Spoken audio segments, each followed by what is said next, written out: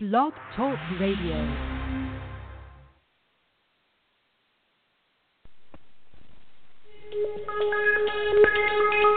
Welcome back, my friends, to the show that never ends. We're so glad you could attend. Come inside, come inside. There behind the glass stands a real blade of grass. Be careful as you pass. Move along, move along. Come inside, the show's about to start. Guaranteed to blow your head apart. Well, welcome to the show, everybody. A little bit of technical snafu here. Seth and Sean Sports Radio. We're back. At least we got the intro song going. Seth Kamen's there. Sean Palmer's here. New York. Here. A little bit of humidity today. But, you know, you really can't complain because we complain all winter that it's cold. And then we get days like today where there's a little bit of humidity and we complain again. So there's really no winning here. But all in all, not a bad day. I wouldn't know. I wore shorts to the office. I sat in the office all day and came home. The little dude is playing in the ball pit, and I'm just sitting here chilling. We're going to talk kind of an interesting week in sports. A lot of kind of strange one-offs. So, first of all, why are we opening with Syracuse basketball? What did I miss? Is this the Big Three tournament? Is that where we're going? No. So there is the Big Three tournament, which is Ice Cube's thing, right? Which is a 3-on-3 basketball tournament that he's starting this year. And supposedly they got some big ex-NBA players to play in it. And there is a grand prize, yada, yada, yada, yada, yada. And Allen Iverson was supposed to attend and never did, but we'll see. Then you have what's called the basketball tournament. So the basketball tournament started 2 years ago for $500,000 winner take all. And there was an entry fee, so people had to organize, kind of like what they used to have, I don't know, in Nassau Coliseum in the playground. But it's a full court game. You have to pay an entry fee. I don't know what the entry fee was.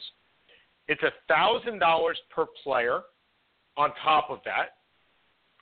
And you can have anybody you want. You can have ex-NBA players. You can have NBA players, which probably would not work because of contract negotiations, but certainly foreign players. You can have a team from Spain. You could have a team from Japan. You could have a team made up of all ex-Syracuse players. You can have a team made up of all ex-Ohio State players. So what has come out of this? This is the third year, I believe, of this tournament. And now the prize is $2 million, winner take all. And that's a good amount of coin. I mean, if you're thinking about guys that are just playing or not playing, right? So you got Eric Devendorf, who's earning probably less than $100,000, being the strength and conditioning coach for the Syracuse Orangemen, or the Syracuse Orange, and now he has a chance to play in this, which he's one of 13 players for a $2 million winner-take-all prize.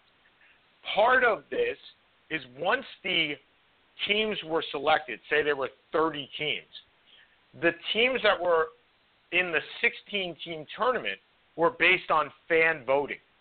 So the fans got involved as well. There are sponsors. And the top 100 fans, and I don't know how they coordinate the top 100 fans, also take home a little bit of the prize money if they win. So it's become, over the last 4 weeks, a pretty big deal. And the semifinals are actually tonight. They just started. The first game just started. It's on ESPN. ESPN actually picked this up. It's become big enough.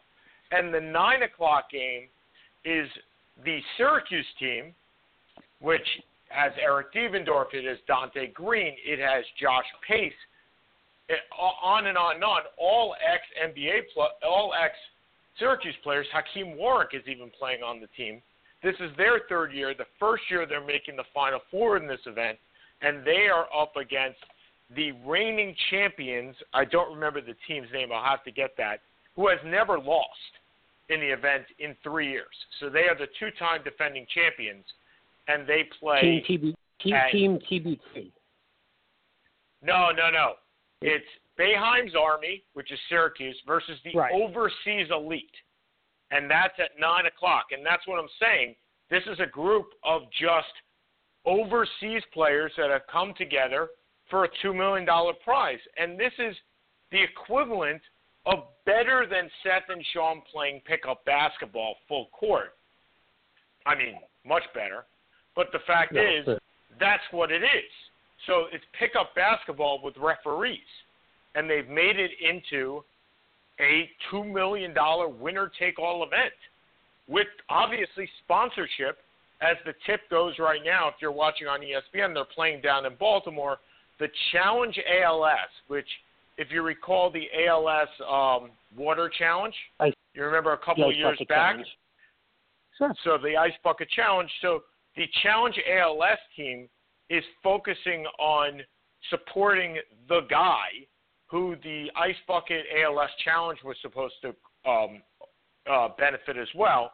And they've said that they will if they win, they will donate $250,000 of their winnings towards this guy's medical expenses.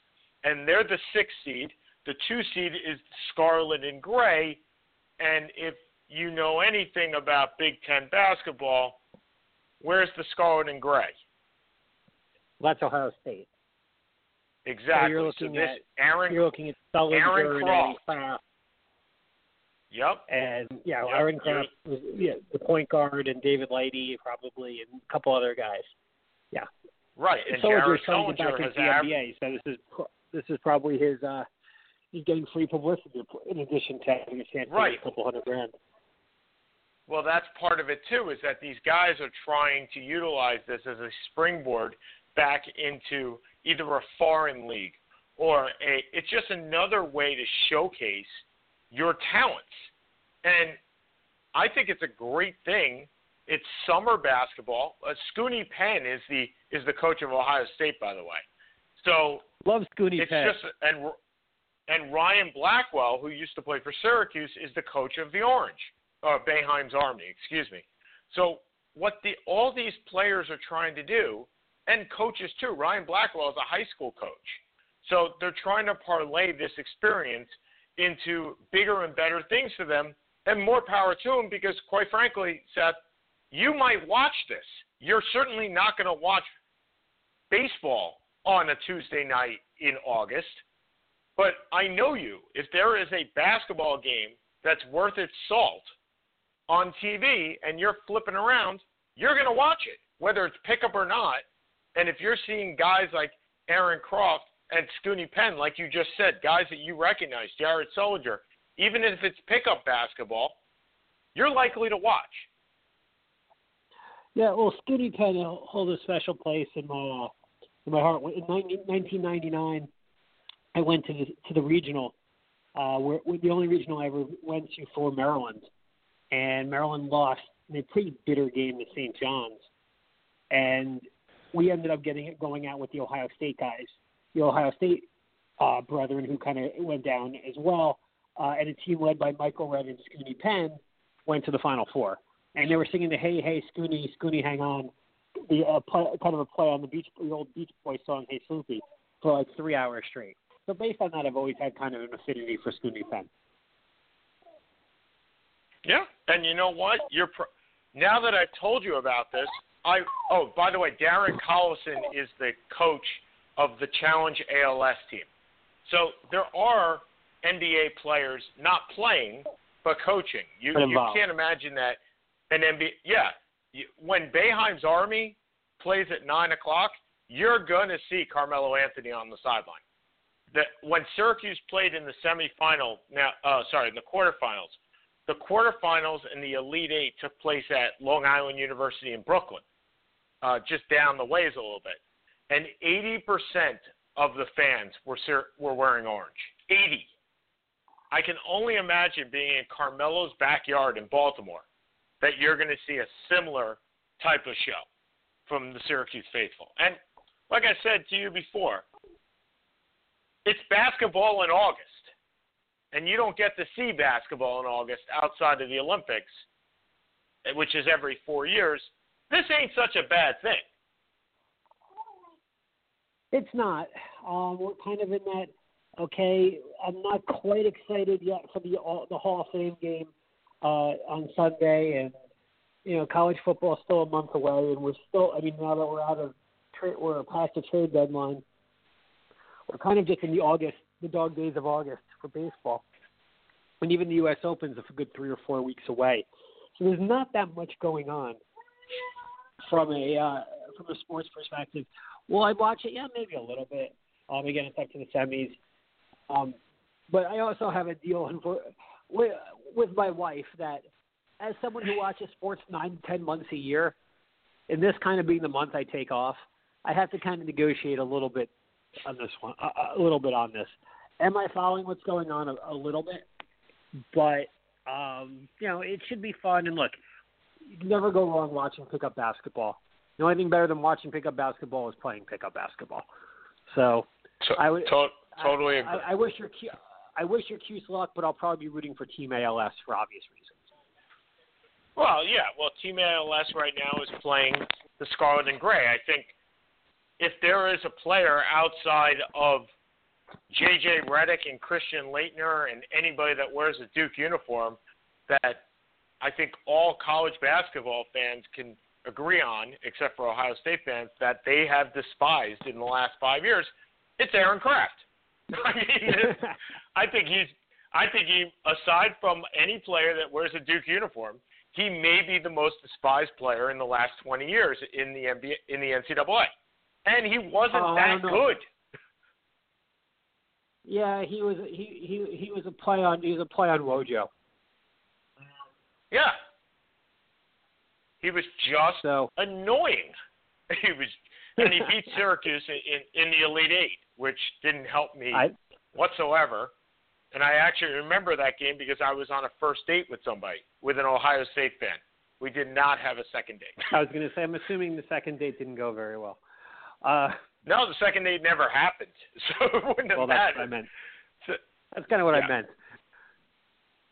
So, kind of going back to the dog days of August, obviously we got to talk a little bit about the trade deadline. We do. The big key, as you said, does this deadline give you, kind of bring back 1981 or 1977 or 1978 or half of the 50s? I don't think so, but it would be pretty nice as a Yankee fan if they did. The Dodgers picking up Yu Darvish, kind of cementing themselves as I don't want to say an overwhelming favorite, but they've certainly been the best team in baseball this year. And picking up a Darvish to be a number 2 or number 3 behind Kershaw and Wood is not for a couple of prospects. This is a team that hasn't won a championship in almost 30 years. It hasn't even. I don't think they've made a World Series since '88. So correct. This is not a team that is looking for patience at this point. They want it now. Well, they want it now for a couple of reasons. And first of all, they just want to win. But let's understand. Well, it's obvious. There's a couple of things. Yeah, but there are a couple of things that are playing against them. Number one, now they have 2 football teams in L.A. And that's not to say that the Dodgers will ever have to take a back seat to the Rams or the Chargers, and in all likelihood, they never will. But there's more competition in L.A. than there was even 2 years ago for the amount of money. So, number 2, Dodger Stadium is not the easiest place to get to, as you and I both agree on. I mean, it took us 90 minutes to get 30 miles, and it took us another hour to get into the stadium from the parking lot. So it's not as if it's an easy thing to do. There's only so much money that goes around in L.A., so you've spent a lot of money. The Guggenheim team spent a lot of money. Magic Johnson at the time spent a lot of money. All these players spent a lot of money. They have the highest payroll in Major League Baseball. by far, not even close. And that's saying something when you're in New York and you deal with the Yankees and the Red Sox all the time. It's not even close. They got more salary on the DL than some teams have in the entire. They've paid off more salary for guys not to play than some starting lineups. So the fact is, no, there's no patience in LA right now. This is who they are. This is what they have to do. They didn't really have any holes before this, and now they have even less holes. And it's not even the Darvish. I mean, look, Darvish was a big get. I won't say it, but it really depends on which Darvish you're getting. In the last 8 starts, Darvish has had over 5 ERA. Are you getting that Yu Darvish? Are you getting the Yu Darvish that strikes out 220 batters a year? Keep in mind, a little tidbit, the team with the most wins in the Major League Baseball generally does not win the World Series. I think it's maybe 30% of the time they win the World Series, the most wins. So just because they are absolutely decimating the competition in the regular season, look, you had a situation where Randy Johnson was traded mid-season from Seattle to Houston. He went 10-1. They didn't get past the first round, and that was their big equation. You had Mark McGwire going mid-season, hit 24 home runs for the Cardinals in half a season. They didn't even make the playoffs. So you can have this big acquisition mid-season. You can win a lot of games. Just because you have the best pitching, just because you have the best hitter, just because you win the trade deadline, doesn't necessarily mean you're making the playoffs. And once you're in the playoffs, doesn't mean you're winning the playoffs. Baseball is a funny game like that. No, I mean, another good example, the Mariners in 2001, where they won, it was 116 games. Yep. Or 2000, and got promptly knocked out, some ridiculous number, and promptly got knocked out by the Yankees. So I completely agree. As I said, it made them a solid favorite. I think it would be hard pressed to have anyone else favored over them at this point. But by no means with a really good team in Washington. Although any team that's managed by Dusty Baker, I always kind of wonder about. The Cubs are having an awful year, but they're still the Cubs if they can sneak in. I mean, right now you're looking at a 2-team race. You would think, but it's still too early to say. You do never know what happens in a 5-game series. Kershaw is injured, and he has not been a phenomenal, as amazing as he's been as a regular season pitcher. He has not been amazing in the playoffs. So we'll see. But as a betting man, it would be hard pressed to go with anyone other than the Dodgers right now. You go to the American League, it is really a free for all, I would think. Were you going to disagree? Let me touch upon your National League for a second, because look, I agree with you that I don't believe there is anybody that's coming out of the West besides the Dodgers. I mean, they're going to win probably 105, 106 games in all likelihood. So they got that division. But and I know you're not the biggest Dusty Baker fan. I get that. But let's remember, Dusty Baker has made it to 2 World Series. He hasn't won them, but he's made it. He made it with the Giants. He made it with the Cubs, right? So he's made the World Series. He has not managed very effectively. Wait a minute. Wait a minute. He made it with the Cubs? Yeah, wasn't he the Bartman guy? No, I don't think so. Was he? Oh, no, they didn't make the World Series. I'm sorry. They lost to the Marlins. They lost to the Marlins. So he's made a World Series. Sorry. Speaking of Steve Bartman, we'll talk about that in a second. But as I bring that up. But he's made a World Series. He didn't win. He lost with the Giants. He's got the workhorses in Washington to succeed, and he's got the best pitcher in the league in Max Scherzer.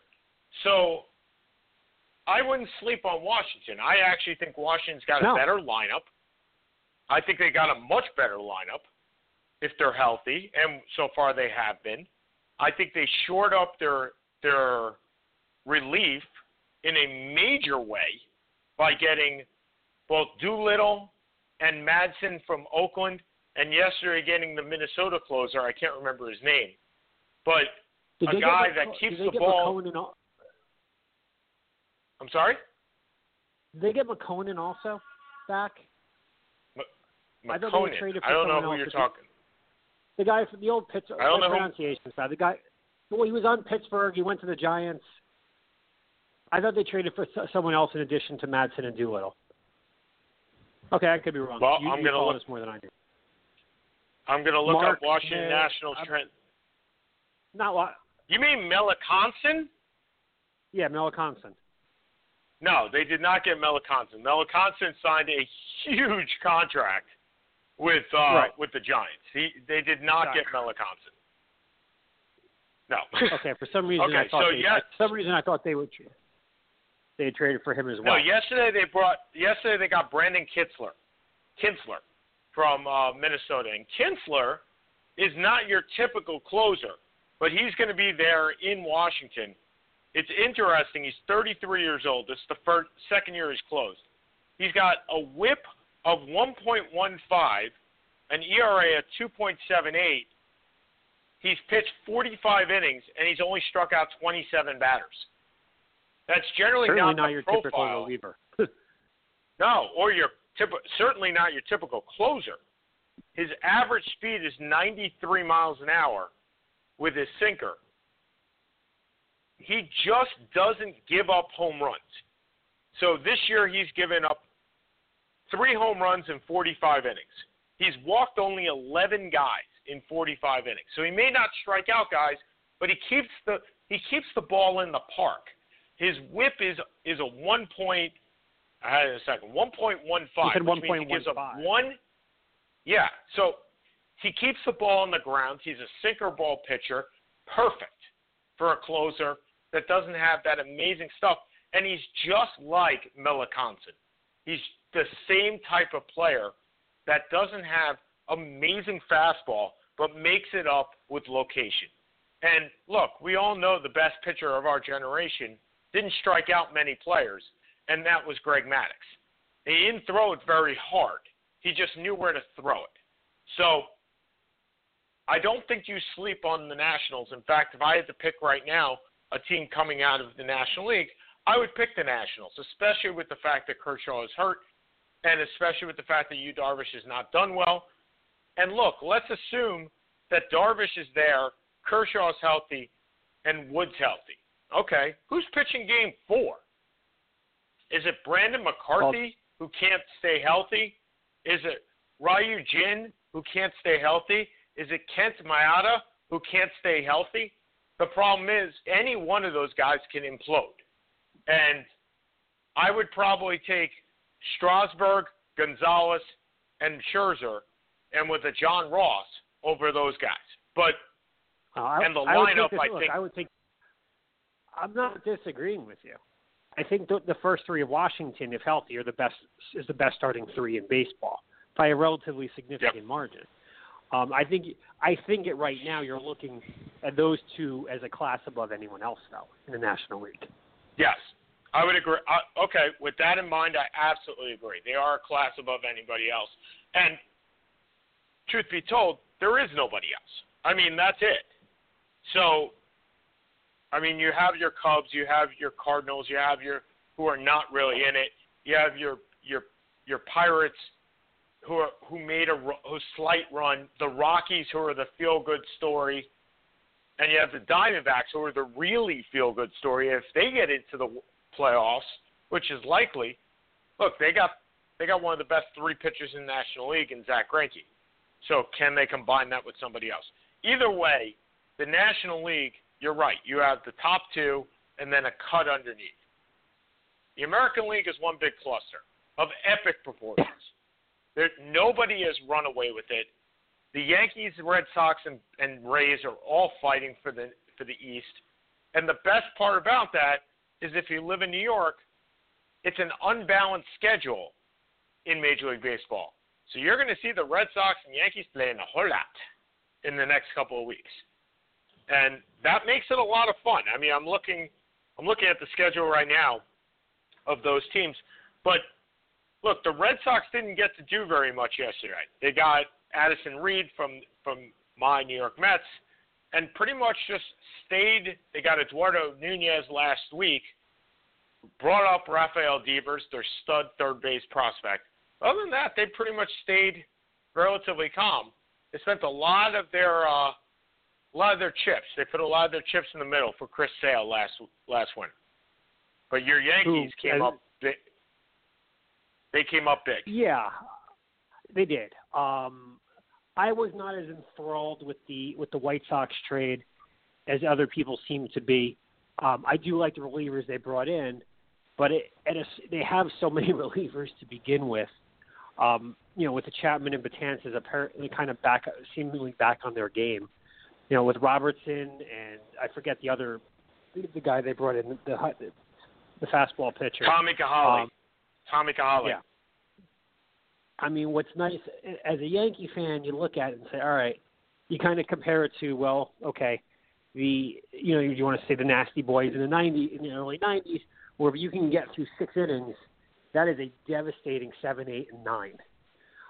And they can go in a lot of different ways between Adam Warren and Chad Green and all these other guys. The trade for Sonny Gray is interesting, and I think it obviously makes a lot of sense, even from a fiscal. And you don't usually think about the Yankees from making fiscal moves, but Sonny Gray is on a very reasonable contract. You have him for 2 more years. Is he an ace? Is he a Yankee Stadium ace? I don't know. I don't think so. But he's a solid innings eater pitcher. I think he'll do well there. They did give up a couple big prospects, but 2 of them are injured. One coming off Tommy John surgery.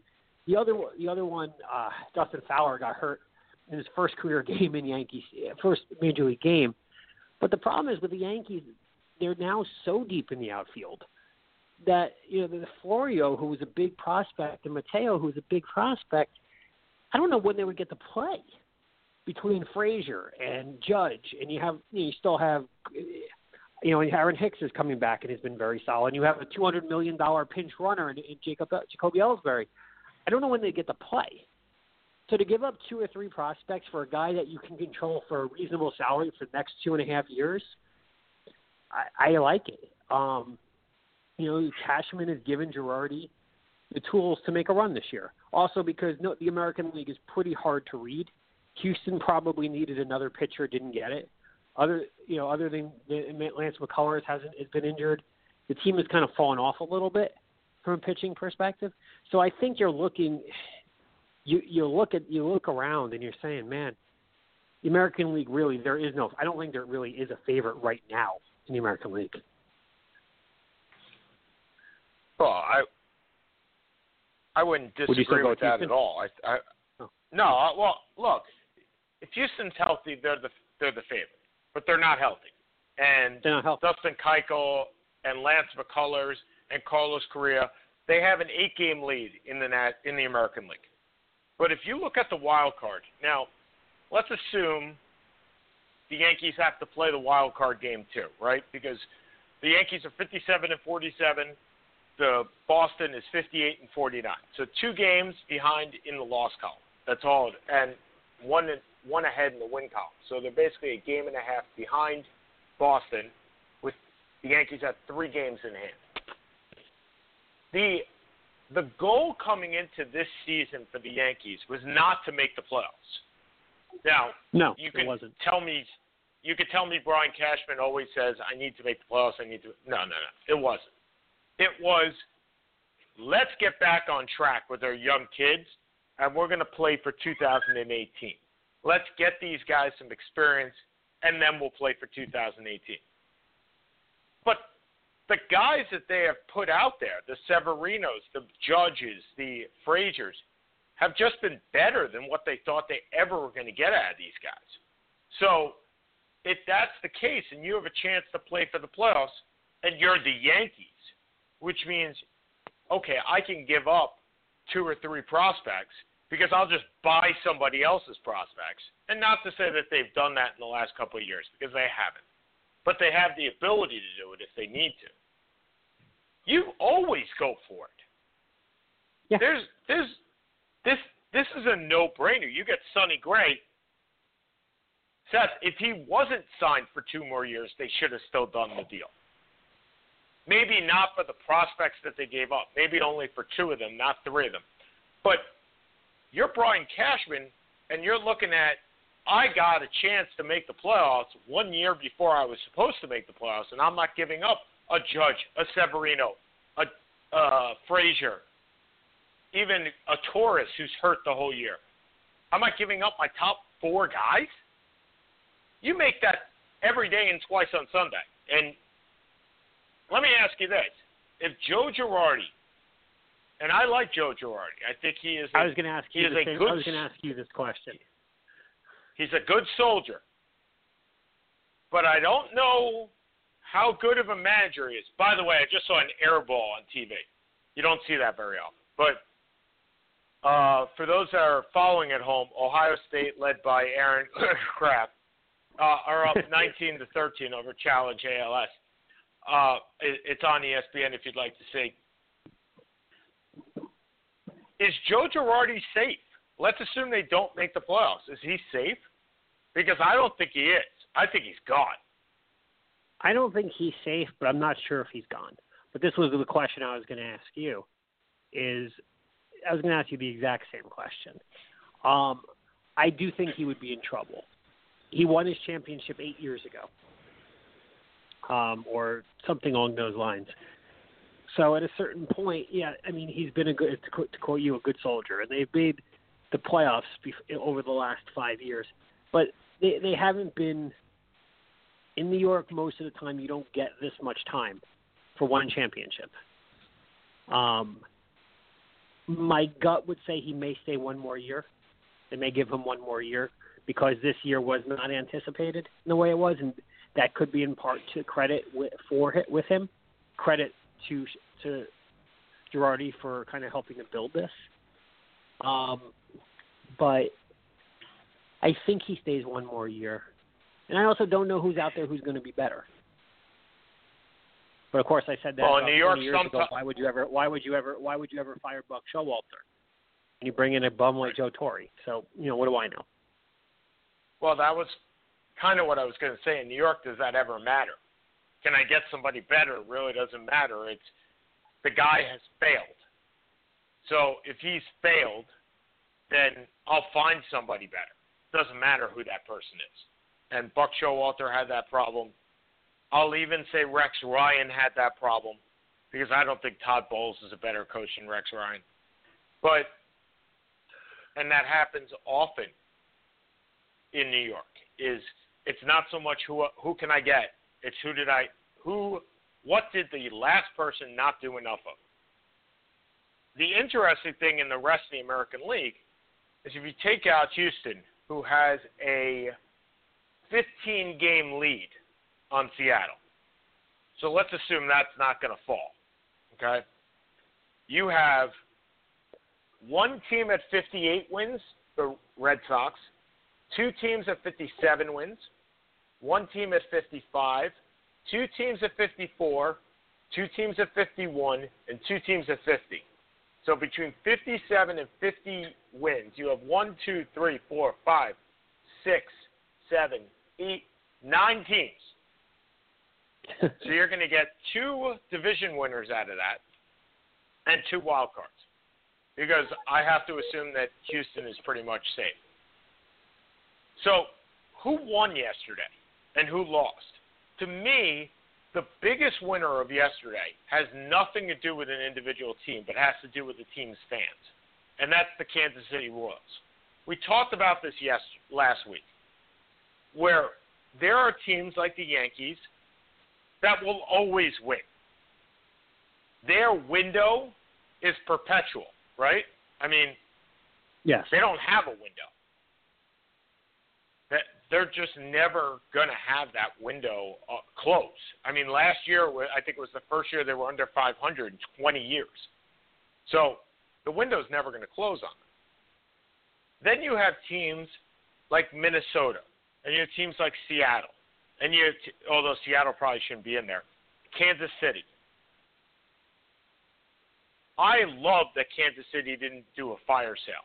and trade off Hosmer and Moustakis and Perez and Escobar and Lorenzo Cain. In fact, they added, showing their fans that they have a chance. And right now, they're in the wild card. And unfortunately for that team, one of their better players, and maybe their best pitcher, Yvonne Venturo, passed away this past year. So you didn't really balance for that. You didn't plan for that. And here they are in the wild card at 55 and 49 right now. Actually, 2.5 games up on the wild card. So good for them. The Yankees are a winner. Cleveland stayed pat except for getting a little bit of relief, but at the same time, did Cleveland really need very much? Maybe another starter. Everybody needs a starting pitcher. Everybody. But starting pitching was, as usual, in few supply, far between. Few and far between. And then we see the White Sox at 41 and 62, and see Yohan Moncada getting carted off yesterday after a possible concussion. By the way, the Yankees are down 3-0 in the first inning. But Challenge ALS has come back to tie the game with a 3. No, almost. Anyway, so yesterday, so we got the Hall of Fame game coming up this week. So NFL is in somewhat back. Yes, no. I mean, are you going to watch it? No, I'm not. I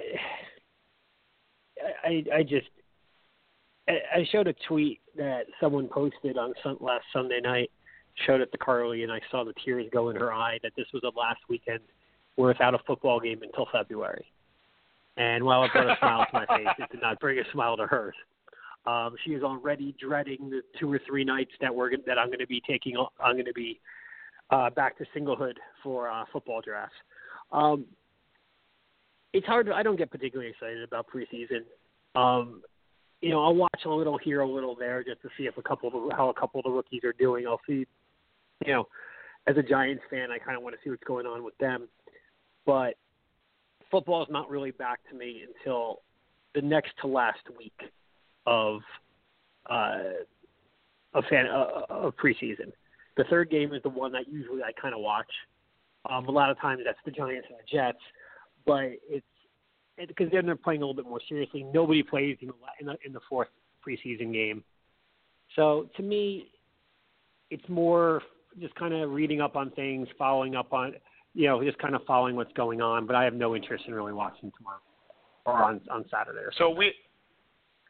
So the Hall of Fame game means that the inductions to the Hall of Fame are this weekend. Are you looking forward to any of these speeches whatsoever? Because there's always a speech that I find interesting, and there is one that I am looking forward to hearing. Well, kind of going through. I'm trying to think. I know that Tomlinson's being inducted. I know that Davis is being inducted. Warner is being inducted. That one is probably going to be pretty interesting, considering his background. I'm right? Warner is the one. I'm trying to remember the 6 off the top of my head who are being inducted this year. So it's it's Warner. Okay, here it is. Morgan Davis. Anderson, Terrell Davis, Easley, Taylor. Oh, Jerry Jones would probably be the most interesting. Yep, there you go. Will I watch it? Probably not. I don't care about this kind of thing. I am not a huge Hall of Fame person. We've talked about. Now this is actually a pretty solid class, but I have always been the Hall of Fame should be the Hall of Fame, not the Hall of Very Good. And I kind of feel that in all Hall of Fame. And while these players kind of looking through, although Terrell Davis is always going to be a question mark, and it's a good class, but there's nobody that exciting other than exciting or that charismatic other than Jerry Jones. So his speech I may watch on YouTube at some point, but I have no interest in staying home to watch it. Fair enough. So just to give everybody a preview of where we are as far as our schedule coming up. So our fantasy football preview will probably be on, I'm looking at the schedule right now. Now, this takes into account the fact that I'm going to be 12 hours away. So we got to figure that in here as well, because I will be in Hong Kong and Tokyo the last 2 weeks of August. So our NFL preview will be the week of September 5th, right before the opening season starts on September 7th. So we'll do that on September 5th or September 6th. And we'll work out a date on that. Our fantasy football preview will be done on the 29th. Times are yet to be determined, as obviously it would be much easier for me if it was a little later in the evening, but Seth and I will work on that. And our college football preview will be on the 22nd, again, depending on time. Always Sean's favorite show. Yeah, and it might even be this year that I may delegate that to somebody else, because that will be my first week in Japan, and I will be a little overwhelmed with both language barrier and, to tell you the truth, Syracuse is going to suck. So I mean, me picking college football, as we have known for years and years and years. Remember, my Heisman Trophy winners over the last 3 years, I believe, included the quarterback from UCLA, Brett Hundley, who I really thought was going to be a top 5 pick in the NFL draft and go to the Jets. So the ironic thing is that Brett Hundley will be a free agent after this year, and if the Jets don't suck enough, he's going to go to the Jets as their starter anyway. It'll just be 3 years later with a little bit of tutelage from one Aaron Rodgers. I would be very happy with that if that actually happened. So I will talk with Seth, and perhaps we might get a sub for that. But we'll definitely be talking the NFL and fantasy football. And, Seth, the other day, James Conner, the running back from the Steelers, who happens to have the highest selling rookie jersey, and I believe the third highest selling overall jersey in the NFL since the draft, which I find to be incredible, except for the fact that he's from Pittsburgh. He went to Pittsburgh, and he's playing for Pittsburgh, and he's a cancer survivor, so everybody likes a good story. Came down with a shoulder injury, and the leverage for Le'Veon Bell just keeps going up and up and up and up. And I got to tell you, if he doesn't sign, you and I are in a lot of trouble, my friend. A lot of trouble. He's not going anywhere. This is a guy who's going to play. He's not going to miss a game check, but he will play angrier, and angriest if he does not have a contract. So I'm not too concerned. And I also can't be, because I have to keep him in my other league as well. So I kind of have to.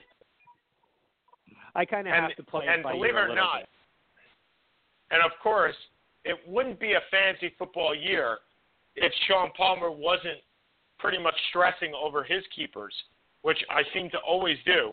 But this year is even more important, as we have Le'Veon Bell in one league, and I have Ezekiel Elliott in the other league, who the decision on Ezekiel Elliott and the suspension will be coming down next week. And the food for thought along some football subscribers is that if he wasn't going to get suspended, they would have said something this week and done it during the Hall of Fame week. And if he was going to get suspended, they would do it next week, so Jerry Jones wouldn't have a pulpit in which to talk about it at the Hall of Fame. What do you think about that? I think it's a good thought. I think it's probably right. Well, every year. Well, and I wonder if this is the last year that we are able to keep, our dynamic duo But no way. is at a certain point, are we keeping Antonio Brown until he's 73 years old? Until he takes up 85% of our entire cap? We are always left with $10. So I have no problem. The funny thing is, for those that do play in auction fantasy leagues, which is what Seth and I do under the humble auspices of our friend, and I won't call him a mentor. That's a bad idea because then he gets a bigger mentor. Head. But right, exactly. Our friend and colleague. That's a better way. Sir Nabate Isles. Is that was he knighted by the Queen? I think he's knighted by Elton John. Oh, there you go. Is that every single year that we continue to keep these two guys, they are up $10 combined. So we have kept them, I believe, 3 years now combined. Yes. Yes. Mm-hmm. So if we've had them for 3 years, this will be $30 more to our cap. The issue is that every year Seth and I look at this roster and we look at guys that we really, really want, and the bidding goes up and up and up, and our favorite tight end, Greg Olsen, always seems to be that guy that we just go, one more dollar, one more dollar, one more dollar, one more dollar, and then we say, nope, we're done. We'll go get Jason Witten for $1. We're good. We're done. We're done. We're done.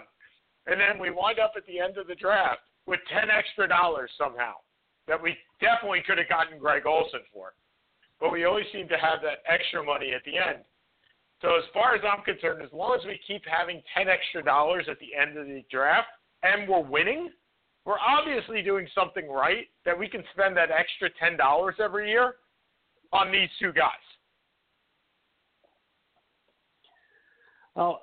There'll be no issue. There'll be no question about him this year. And I mean, I'm pretty comfortable with who I think our third keeper will be. I assume you are too. But you know, Booby Dixon. We'll have... Booby Dixon. So anyway, so I kind of want to jump to a sport. You know, we don't talk about too often. We do have to talk a little MMA. Sean, I know, but you kind of have to discuss it a little bit. John Jones. Ronda Rousey coming back? Ronda Rousey's not coming back. Ronda Rousey's not walking through that door. Then forget it. Go talk. Excellent. Are you not even going to discuss this? I'll just keep this for my last 5 minutes then. Oh, no. Go talk. I will talk. I know where you're going with this. Continue on, my friend and colleague. Thank you. John Jones comes back, beats. I guess it's, as Daniel Cormier said, it's kind of hard to call us rivals when I can't beat them. And truer words have probably never been spoken, unless you're a Red Sox fan from 1918 through 2004. So says the Yankee fan. John Jones. Yeah, John.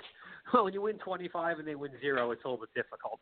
John Jones regains light heavyweight championship with a third-round TKO. He's 30, and I think he's lost one fight in his career, and it was on a cheap disqualification. He is the greatest fighter of all time. After the fight, and there had been bad blood between him and Cormier for probably 6 or 7 years, that seems to have subsided. He calls out Brock Lesnar. Now, Brock Lesnar is a 270-pound monster who's currently in the WWE. The question is, now, you're not a UFC guy to begin with, although you've shown more interest, I believe, in the McGregor-Mayweather fight than I have. Is there any, short of that fight, would something like a Jones-Lesnar, which does have kind of has mainstream appeal, would that interest you as a big sports fan but not an MMA fan? Would that kind of bring you in at all or not really? Well, here's the thing. If you're watching the MMA and you say, Sean, we're going to watch the MMA, even if it was two guys that I knew nothing about, in all likelihood, I'd come over and watch the MMA with you. Like, I'm not against watching it. I just know nothing about it or nothing about the people, right? So if you recall, over this summer, I was at your place, and I know nothing about boxing. I know next to nothing about boxing. And there was a fight on. It was on Showtime, and you turned it on. And you explained to me who the two guys were, and I watched the fight. And I was interested in watching the fight because, in some ways, you were interested in watching the fight. And that's not to say everything you're interested in I'm going to watch. I was going to say, you sound like, I was going to say, if my wife heard that comment, right, my God. Exactly. I knew what that was going. No, the point was, if you're interested in watching a boxing match, it's a good match. You're interested in watching an MMA match, it's a good match. You don't see any redeeming value to watching Mayweather and whatever the guy's name is. McGregor. I can't remember the guy. Yeah, McGregor. You don't see any value in watching it, then it's probably not a good fight. And at that point, I'm going to say, well, if he doesn't think it's a good fight and he actually knows his crap, who am I to say I want to shell out $50 or $60 or $80 to watch a fight that I know nothing about? And truth be told, I don't enjoy watching Floyd Mayweather anyway. I think he's one of the worst fighters to watch that I've ever seen. So, or boring fighter. That's a better word. But don't tell Nabate. I have a feeling Nabate Isles is going to call in right now and kick your ass over that. But I couldn't agree. I know. Couldn't agree more. Yeah, but I really think that he's a boring. Yeah, it's like watching paint dry. Yeah, it's watching paint dry or grass grow. Fighter. Yeah, I have said from the outset, and I am a pretty big boxing guy. I have no interest in this fight. I've never particularly enjoyed watching Mayweather fight, and to watch him fight a guy, whether he wins or loses, I don't care. I have no rooting. Watching. I didn't watch any of the press conference. They both kind of sicken me a little bit. So let's get back to your point. So your point was, would I watch Lesnar John Jones any more than I would watch the Bata Isles Floyd Mayweather in a fight? If you said it was a good fight, I would watch it because I know next to nothing. The fact is that Brock Lesnar actually has some name value to me, and that might draw me a little bit closer. If that's where you're getting at, then yes, it would be some more of a pull, a quick, a easier draw to get me. But would I pay for a fight just because it's John Jones versus Brock Lesnar? No. I mean, it wouldn't matter if it was Brock Lesnar versus Hakeem Olajuwon. I probably wouldn't pay for it, although that would be interesting. That would be kind of that would probably more that would probably more be like the Manute Bol boxing matches that were on a while versus back. Butterbean. Right, that was it. So to answer your question, yes, it would interest me only to the point that you believe it would be a good fight. Let me ask you this: would it be a good fight? I think Jones would beat him. It would probably be pretty interesting. I don't know if I'd be willing to pay for it. Maybe if I had a group of 4 or 5 guys and the card was good. The thing with MMA is I need with boxing. I'm always good with having one big fight, and I'm okay with it. With MMA, I want to see more than one good fight. So if Dana White put a good card together, would I get it? Yeah, probably. I would consider it anyway. And if I could find enough people, because most of the people I used to watch. Yeah. Because, Seth, in MMA, the fights are boxing. The fight could be over in 2 minutes. But MMA, most fights are over in 2 minutes. So it's a big difference between could be and would be. So I get what you're saying. There needs to be some secondary value to the card. I'm totally on it. Okay, so we got about 5 minutes to go. I know you have something, so let me go very quickly. Congratulations to both Paris and to Los Angeles. So I know we touched upon this a couple of weeks back with the 2024 and 2028 Olympic Games. And in the past, it has always been cities that have throwing themselves at the IOC, the International Olympic Committee, for the right to basically bankrupt your city. So we want to spend $1.4 billion on the Olympics, so please give it to us. Meanwhile, the overruns, the budget is generally 10 times that, and in Sochi's case, 50 times that, and no good, no benefit is derived to the host city after the Olympics. The Olympics leaves, they have all these venues, they have all these places like the Olympic Village that are rotten down. Look at Greece, look at Athens. LA and France got together and said, we're not going to handle that. We're not going to do it. We're going to do this on our terms. And if you don't like it, International Olympic Committee, we're going to bow out. And over the last 5 years, every city but Paris and Los Angeles bowed out of those two Olympics. So the IOC awarded it 24 to France, to Paris, 28 to LA, both on their terms. Well done. Hopefully there will be a surplus, just like Peter Ueberroth did in 1984. Way to show them how it's done. Yeah. Now, I mean, it's one thing trying to prove something, and that's what a lot of these Sochi, Rio, a lot of these cities were trying to do. They built up in order to be able to access, in order to kind of promote their town, promote their country. Paris doesn't need it. Paris and Los Angeles have the facilities. So there's not a huge buildup that's going to be necessitated, which is why both of them should be able to be profitable for the first time, it seems like, in an eternity in this realm. Quickly, we had talked briefly a couple weeks ago in one of our shorter shows about the transfers in soccer. Well, there is now looking like there's going to be a $222 million transfer, or 222 million euro transfer, for Neymar, one of the 3 or 4 best players in the world, to go to PSG. Did you say euros? 222 million. I believe it has to be euro because it's in the European League. Would it be dollar? Okay, continue on. You got 2 minutes left. Continue on. And so now there's going to be, it's very interesting, because one of the biggest, Barcelona, the team that Neymar made, is leaving. There's a whole controversy now about what's called the financial foul play, which is interesting from a Barcelona team who has pretty much bought everyone they've ever wanted, including Leo Messi. Well, Leo Messi they've had forever, including Neymar, including Luis Suarez. So 222 million. Unbelievable. The other thing I wanted to talk about is that, and we'll talk about this, I think, more next week, the CTE study that came out, where they were 110 out of 111 players